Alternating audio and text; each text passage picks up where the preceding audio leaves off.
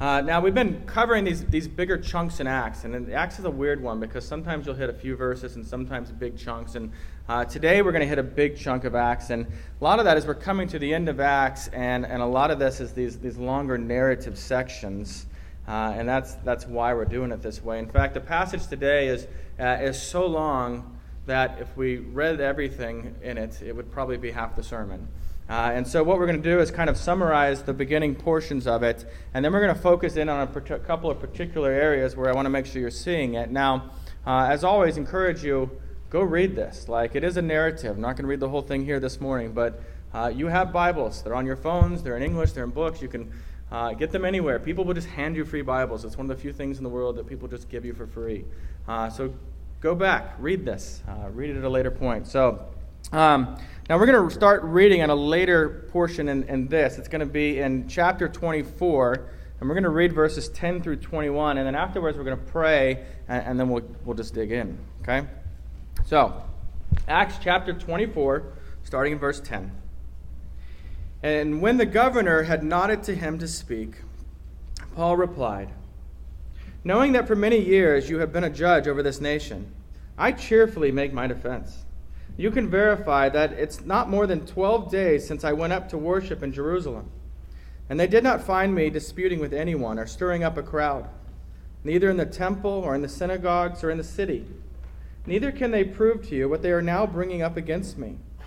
But this I confess to you, that according to the way, which they call a sect, I worship the God of our fathers, believing everything laid down by the law and written in the prophets, having a hope in God, which these men themselves accept, and there will be a resurrection of both the just and the unjust. So I always take pains to have a clear conscience towards both God and man. Now, after several years, I came to bring alms to my nation and to present offerings. While I was doing this, they found me purified in the temple without any crowd or tumult, but some Jews from Asia, they ought to be here before you and to make an accusation, should they have anything against me. Or else let these men themselves say what wrongdoing they have found when I stood before the council, other than this one thing, that I cried out while standing among them. It is with respect to the resurrection of the dead that I am on trial before you this day. The grass withers and the flower fades. Now let's pray. Oh God, as we embark on this portion of your word, in the book of Acts this morning, would you give our hearts conviction where we need conviction? Would you give us hope where we need hope? Will you give us faith that makes us confident to the very core that this is your word to be read, to be heard, to be taught and understood, to be reproved and corrected by, and to be trained by for righteousness? In short, may we feed on your word this morning, Lord, and find it gives us strength and nourishment. It's in Jesus' name we pray. Amen. When I was growing up, I knew absolutely nothing about President John F. Kennedy and his assassination. And it's hard to believe, really, since I was growing up in Texas, not too far from where this happened. However, our first year of marriage, Laura and I actually watched this movie by Oliver Stone, JFK. Maybe you've seen it before. And we were living in Dallas at the time, and so a few days later, it kind of occurred to us, this whole thing took place just downtown. And so we drove down there to Daley Plaza to see with our own eyes what had happened.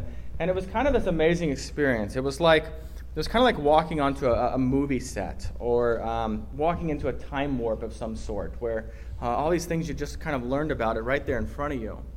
And while we were standing there in front of the sixth floor museum, this man who seemed like a homeless man in a lot of regards actually stops and he begins to explain to us all these crazy conspiracies about how it was that JFK came to be assassinated. That the government authorities were involved in this and that somehow LBJ was in charge of the whole thing and behind the whole assassination. And we're listening to him, and it almost sounded believable for a while.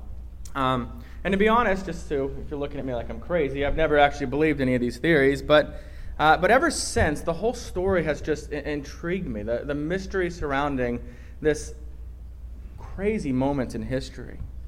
And I mention that because our passage today also includes a conspiracy to murder someone.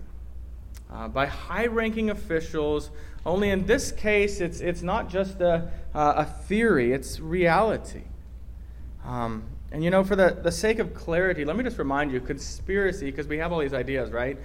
Conspiracy means a secret plan by a group of people to do something unlawful or harmful. Now, this is the situation. Like I said, we kind of jumped forward in the text, and we're coming back. So the situation, as we begin here in Acts 23, is that Paul is still in Jerusalem, and he's still in jail. And there arises this conspiracy then, a group of people that is made up by over 40 Jewish men who get together, and they hate Paul, and they hate the gospel so much that they make this oath, this curse-like oath, saying, "We will neither eat nor drink until we have killed that man." That's their plan. And what's really surprising then is that they even get the chief priest involved, right? Here's this man who is supposed to be leading them spiritually, but he too sees Paul as this huge threat to his way of life, a huge threat to his position and culture, a huge threat to everything he believes. And at some point, he becomes willing to violate what he knows to be the moral will of God to get the results that he desires. And what's sad then is that these Jewish leaders, they know the law very well. Very well. But it's just head knowledge. Somehow it's disconnected. And here, they now find themselves in this situation where they're actually in a conspiracy to kill a man, which is certainly violating the sixth commandment. You shall not murder, right? And the plan to accomplish this murder, the plan is for the chief priest to say, "I'd like to examine Paul more thoroughly," and that means they're going to have to take Paul from where he is in jail, and they're going to move him through the city until they bring him to the court of the Sanhedrin, which is in the southwest corner of the temple, and the hope is that in the transportation, we're going to have opportunity to kill him, which is interesting. Speaking of the JFK thing, that's exactly the way that the accused assassin, Lee Harvey Oswald, was actually killed by Jack Ruby, is when they were transporting him. But anyway, in our passage today, though, this means that the chief priest is premeditatedly, intentionally making this calculated lie, since he had absolutely zero intention on actually re-examining Paul. He's part of it. And thus he's breaking the ninth commandment. You shall not bear false witness. That is, we're not to lie. Now, here's the scary thing. I think we look at it from this perspective of like, oh, terrible Jews, right? Like, what are they doing? But the truth is, any one of us could act the same way apart from the grace of God. And one of the things we see here is that this is what happens when we forget that the end does not justify the means. You can't just throw this away when you're trying to accomplish something, right? There's many enemies of the faith in our culture today. There just is.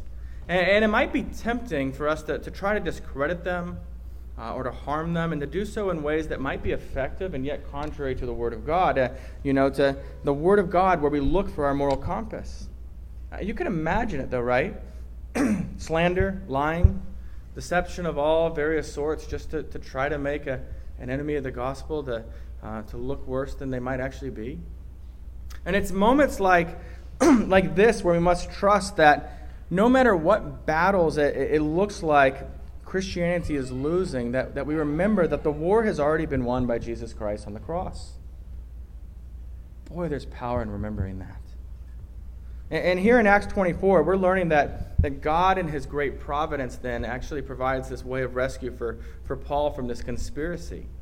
See, it turns out that Paul had a nephew in town, and he was part of that Jewish community that Paul grew up in. And so, of course, it gets back to them that this conspiracy has happened, and he goes to Paul in jail, and he begins to tell Paul. You remember in Roman law, or under Roman law, a prisoner was not provided 3 meals a day. They didn't have a subscription to cable TV. Everything they needed to survive was brought from the outside, from friends and families, their necessities for life. So it's very normal to have friends and families and visit you in prison. And so Paul's nephew brings this message, and then he sends his nephew to go talk to the Roman tribune. That's the Roman official who's in charge of Paul. And the tribune then hears it and tells the nephew, tell no one about this. Just stay silent.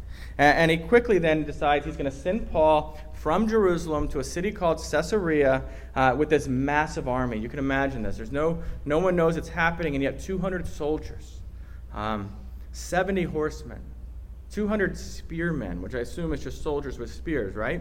And they take this letter to the Roman governor named Felix, and in this letter it's just a summary of here's everything that's happened so far, and here's Paul. People were going to kill him.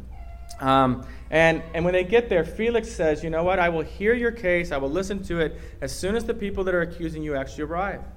And so, before we move on, though, I want you to think about this. What do you think sustained Paul in these moments? I mean, can you imagine just the loneliness of being in prison, and here you are being rushed out of a town because the people hate you so much that they have conspired to murder you? These moments where it feels like everything in your life is just falling apart. And you see, the reason that Paul can stay calm here in these moments is it's found in that last verse that Pastor Dunning went through last week, all the way back to chapter 23, verse 11. And there in that verse, the Lord says to Paul, it's actually the Lord, in one way or another, is speaking to Paul, and he says, take courage. Take courage. God is saying, don't be afraid, even though this situation will be scary. And the reason the Lord tells Paul to take courage is he goes on and he continues. He says that he will preserve Paul's life until he makes it to Rome so that he can proclaim the gospel in Rome for him, right? And so God's made this promise, and everything in Paul's life now looks like God can't keep his promise.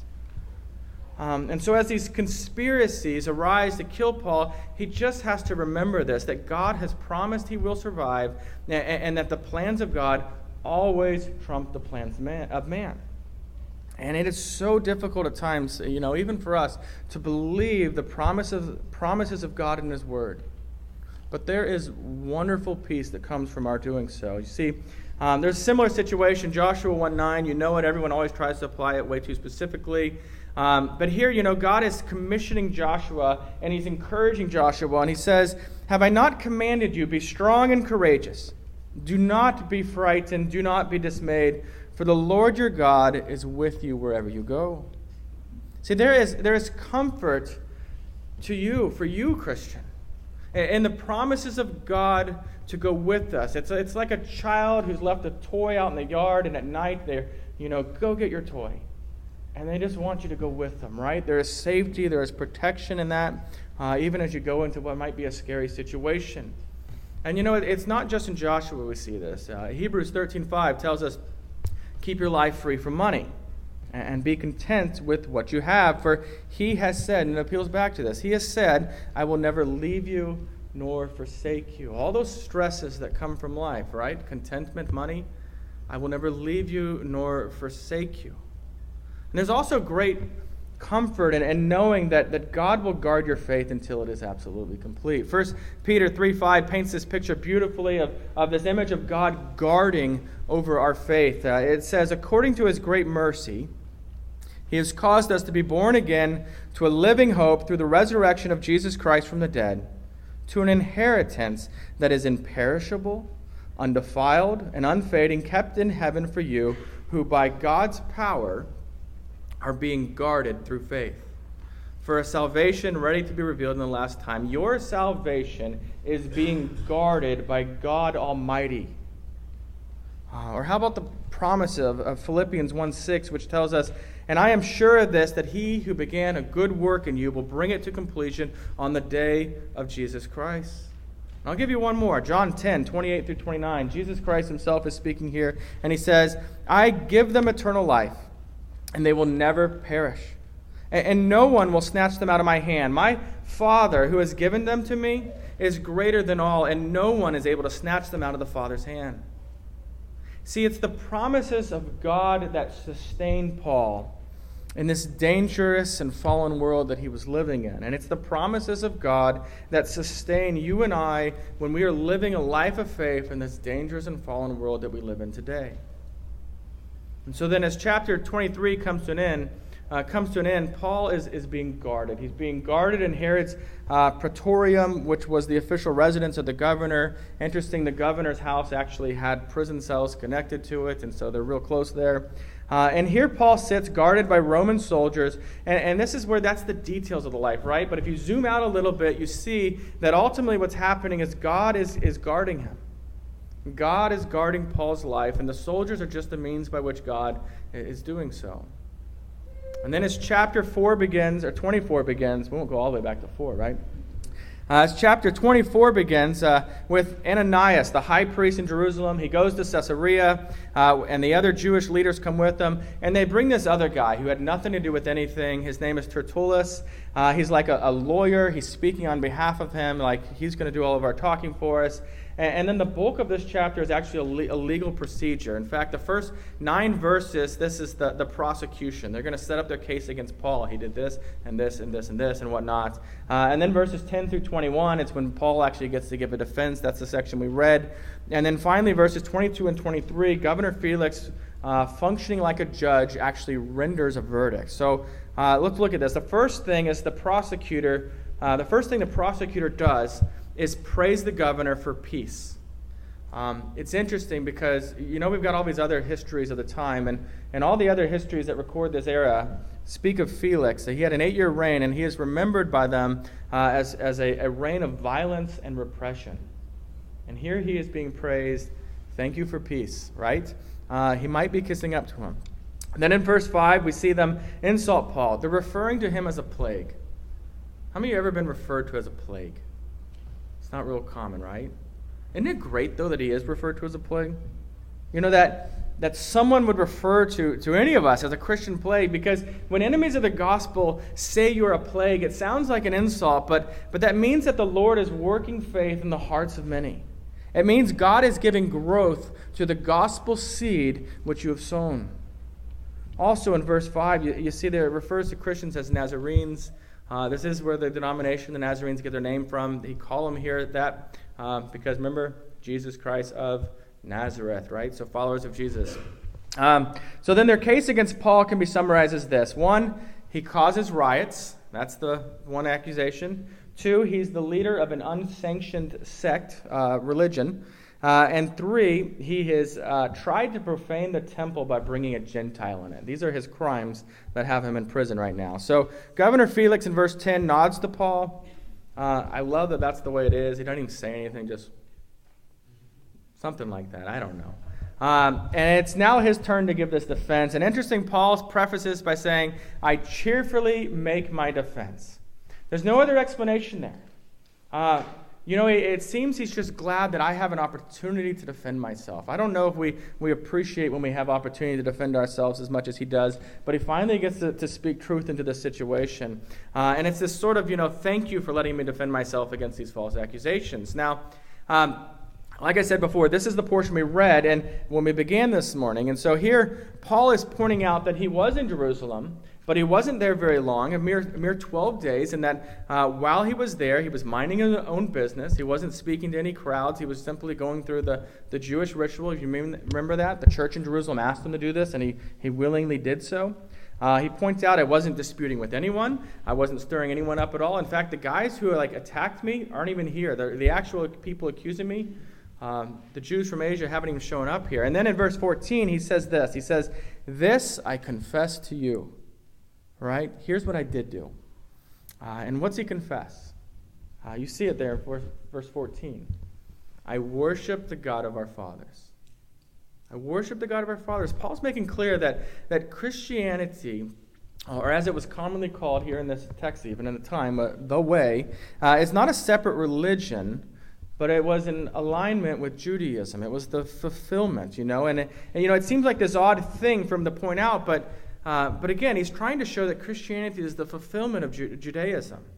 That Jesus is the Savior they've been hoping for. And also just to show Felix this, that Christianity is connected to Judaism, because here's the deal. You had to be an official religion that was recognized by the Roman law. And so one of the things the Jews are trying to say is, look, this is a religion that's not officially under the law. You should throw them all in prison or whatever. And Paul's saying, no, we're kind of the fulfillment of Judaism, so we are protected under the law. And that's why he's saying, we both believe the law. We both believe the prophets.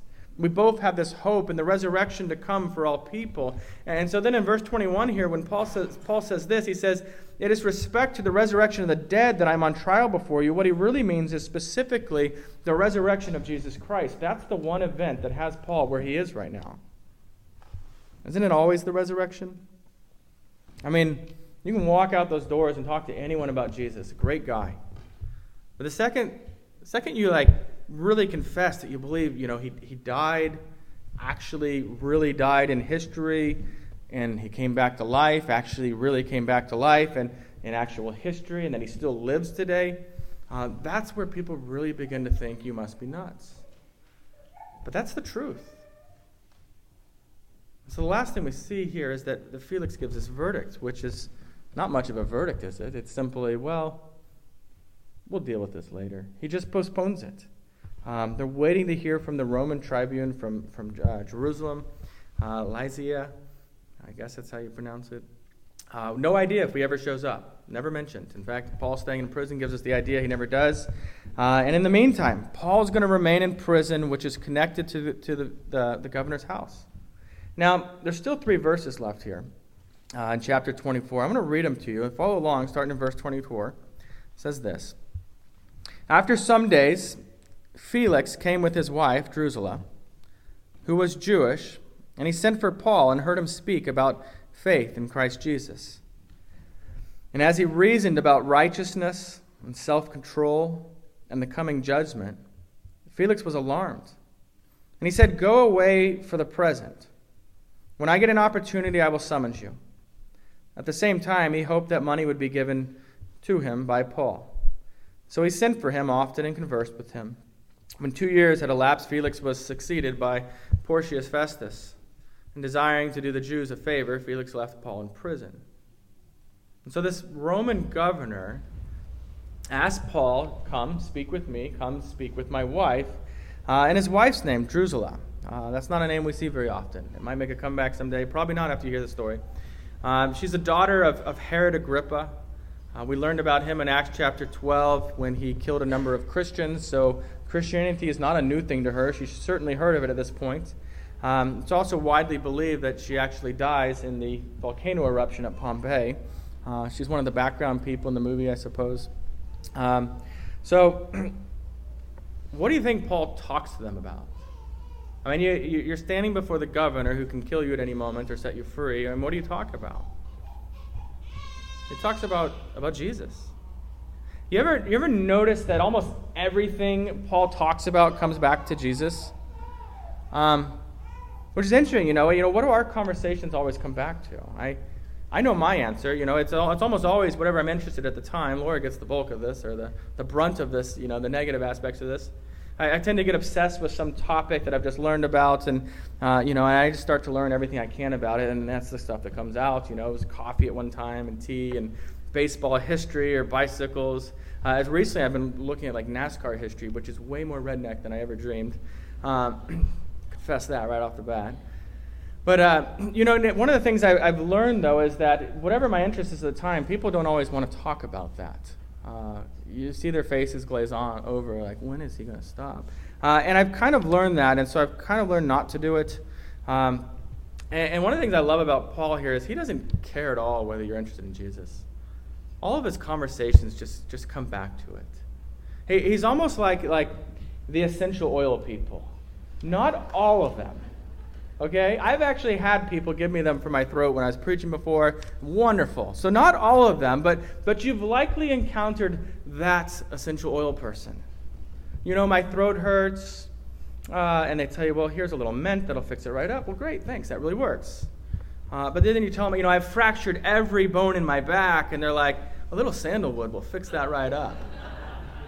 And then it's like, I saw a great movie last night. You know what goes great with a great movie? A little bergamot oil. That kind of thing. Only the big difference here is that what Paul's talking about is absolutely true. It's absolutely life-giving, right? And so even if these people he's talking to look like him, like he's the crazy essential oil person, it's real in this case. Always real. All of it's real. Also, Jesus infinitely more important than any other topic we tend to talk about. Now, when Paul speaks to Felix and his wife about Jesus, it's more than just kind of that sentimental, Felix, I feel that Jesus loves you. What do you think? It's not just like that. There's substance here. There's something going on here. The text tells us that Paul is reasoning about righteousness. Righteousness. That's like justice, which is certainly going to be of interest to a guy who is constantly making these huge decisions that are either just or unjust. In fact, he's in the process right now of making a very unjust decision against Paul. It's also of particular interest for Felix and his wife because their story, their romantic story, is that she divorced her old husband and came to him. And so this was one of those things that surely would have come up. It also tells us here that Paul is reasoning about self-control. That's a word we just tend to throw away, but self-control in the New Testament typically has to do with sexual morality. I think we can relate to that in our society, right? That seems to be one of the forefront issues that we hear about constantly. How do we truly decide right from wrong?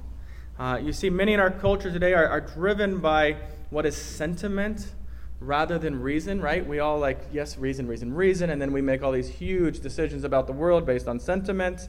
Even professing Christians who often decide what's right from wrong by what they feel should be right or wrong. It's on par really with, building a house on a foundation of Jell-O. You might look at it and, it's not really a foundation. It kind of looks like one, but it's not really a foundation. And, the more reasonable response for all who are created in the image of God would be to study God's Word, to learn from God's Word, and then to embrace that to shape our actual ethics, right? Not to settle for just the foolishness of sentimental morality. I was reading R.C. Sproul recently, and he wrote of this similar. He said, God's law is the absolute objective norm that is to govern the behavior of all people. I thought that interesting. All people. It's not a norm hidden from us, but it has been revealed. So then we have the responsibility to know and to do what righteousness requires. And what I love about Paul's interaction in this text here is these topics that he discusses. These aren't the things that we tend to think of as gospel topics, right? They're just not the things you tend to think of as gospel because they're in a different area. You're talking about righteousness. That's not gospel, right? But one of the things we see here is that all topics can be gospel topics. If someone wants to talk to you about homosexual marriage, make that a gospel topic. Someone wants to talk to you about gender identity, and they might make that a gospel topic. Someone wants to talk to you about Trump or Hillary, run. Just kidding. Find a way to include the gospel in that conversation. Face-to-face conversation. Now, if you're thinking that talking about Jesus while discussing those kind of topics just isn't really realistic, like it sounds good in theory, but you can't really do that, then I'm with you because I hear that and I think, okay, great, how do you do that? And let me tell you something that I'm finding is helpful, and it's to just kind of mentally review the conversations you have, okay? Not to go home and beat yourself up. I could have said that. I should have said that. Why didn't I say that? But just to review it because it's a way of kind of practicing, okay, next time I'm in this situation, how might I have included the gospel in some aspect, just spoken about Christ in some way, Just ask yourself, self, how could I have pointed to Jesus here? Or self, I guess you call yourself self. Self, what's the least cheesy way I could have asked them questions that led them to consider life from an eternal perspective? Things of that nature. And doing an exercise like this takes the pressure off you in the moment, right? And at the same time, it helps train us for future interaction. We went to this block party last night, and we had these conversations, and people were asked, "What do you do?" And I'm a pastor, and I'm like, "Okay, so now I can't talk about Jesus, or it's going to be I'm the oil salesman, right?" But it was a helpful thing, on my way home, and when we got home, just thinking through the conversations we had and thinking, okay, as we talked about this, like where was the gospel in that? Was it in my conversation at all? How could I have? And it gave me that slowness of mind to really, really wrestle through some of those. You might also ask someone else, listen, I had this interaction with this guy at work, and this guy said to me, whatever.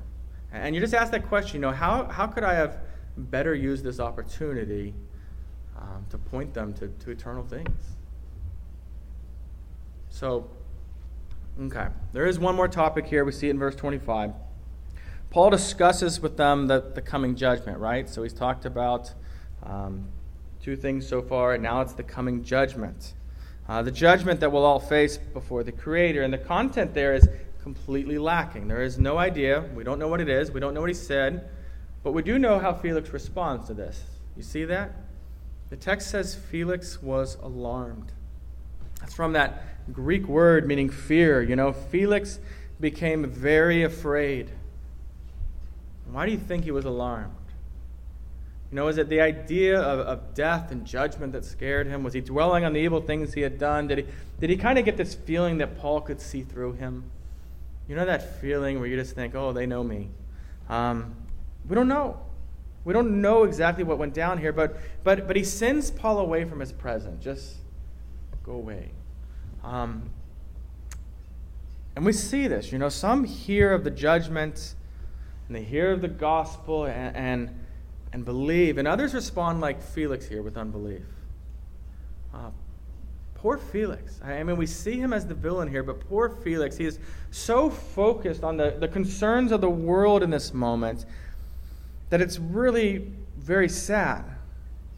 We don't know for sure what became of Felix. I hope he came to faith, but there's nothing in Scripture or written anywhere else to give us any confidence that he did. And now he's been dead. As we look at this, as we read this, he's been dead 2,000 years, and what he thought was important, it's not. It's a similar story, a little more recent. A guy named Kenneth Clark. You may or may not know of him. He was a man who was internationally known for a television series called Civilization. I've never actually watched the series. Kenneth lived and died without faith in Jesus Christ. But he did write an autobiography before that happened, and he tells this story about a time that he once visited a church, an old, beautiful church, and he says that he believed, at that moment he had this overwhelming religious experience. And he writes to that. He says, my whole being was irradiated by a kind of heavenly joy, far more intense than anything I had known before. Now that's not the gospel. It's just not. But here's why I share the story. Of that experience, he said that if he allowed himself to be influenced by it, he knew that he would have to change. Because his family would think that he'd lost his mind. And he had this fear that maybe that joy that he experienced would prove to be an illusion anyway. And as he's writing about this in his autobiography, he reflects back on the situation and himself. He writes this. He says, I was too deeply embedded in the world to change course. I was too deeply embedded in the world to change course. And it's sad because we hear that and we know that so long as man or woman is alive, it is not too late to look to Jesus and believe the gospel. See, eternal perspective helps us to understand the true value of Jesus. To understand that it's superior to the fleeting pleasures. And when I say fleeting pleasures, I mean both the good life, right, and sinful things. We tend to always put that in the sinful category, but Jesus is superior to both. So let this be a warning to us also. It's a dangerous thing to delay thinking about the bigger issues of life, sin and death and judgment and gospel. It's a dangerous thing because life is shorter than we know and death is certain and can come at absolutely any moment. Now, Felix then keeps Paul in prison. Every so often he summons them to him. They talk. We don't know anything of the content of what they talked about, but we do know that he's hoping Paul will give him a bribe that will get him released. Paul never pays the bribe. And the crazy thing is, you look at verse 27. We're cruising through this text, but you look at verse 26 and we learn that Paul stays in this situation for 2 more years. 2 years of jail, 2 years of unjustly just waiting. We even learn that Felix leaves him in prison, even as he leaves office and someone else comes in. He leaves him there, and the only reason for this is that it's a favor to the Jews, because they think if they can just lock him away, that they can lock the gospel away, right? All this injustice. And you think back to Paul. It would have been easy for Paul to lose hope in this moment and think, you know what? Maybe God's not really going to do it. Maybe I'm going to be in here until my last breath. And it's moments like that where we kind of come back to that. It was necessary for him to take courage. To take courage by believing the promise of God to deliver him into Rome so that he might speak the gospel there like God said he would. So you and I, we're going to face frustrations too. Injustices. We're going to experience pain. Pain of living in a fallen world where cancer and heart attacks and freak accidents and wars and poverty and suffering of all variety actually exist. And so it's necessary that we too look to the promises of God as we walk through life, to trust that He who began a good work in us, a good work of faith in us, that He will bring it to completion, that He will deliver us safely into His eternal kingdom. May we never forget when life is tough that we do not always know what God is doing. When we look at the details of our lives, it's hard to know what God is doing at any given moment. But faith finds rest in the fact that God knows. And since God knows, we can trust Him completely, no matter what's going on in our lives. Let's pray.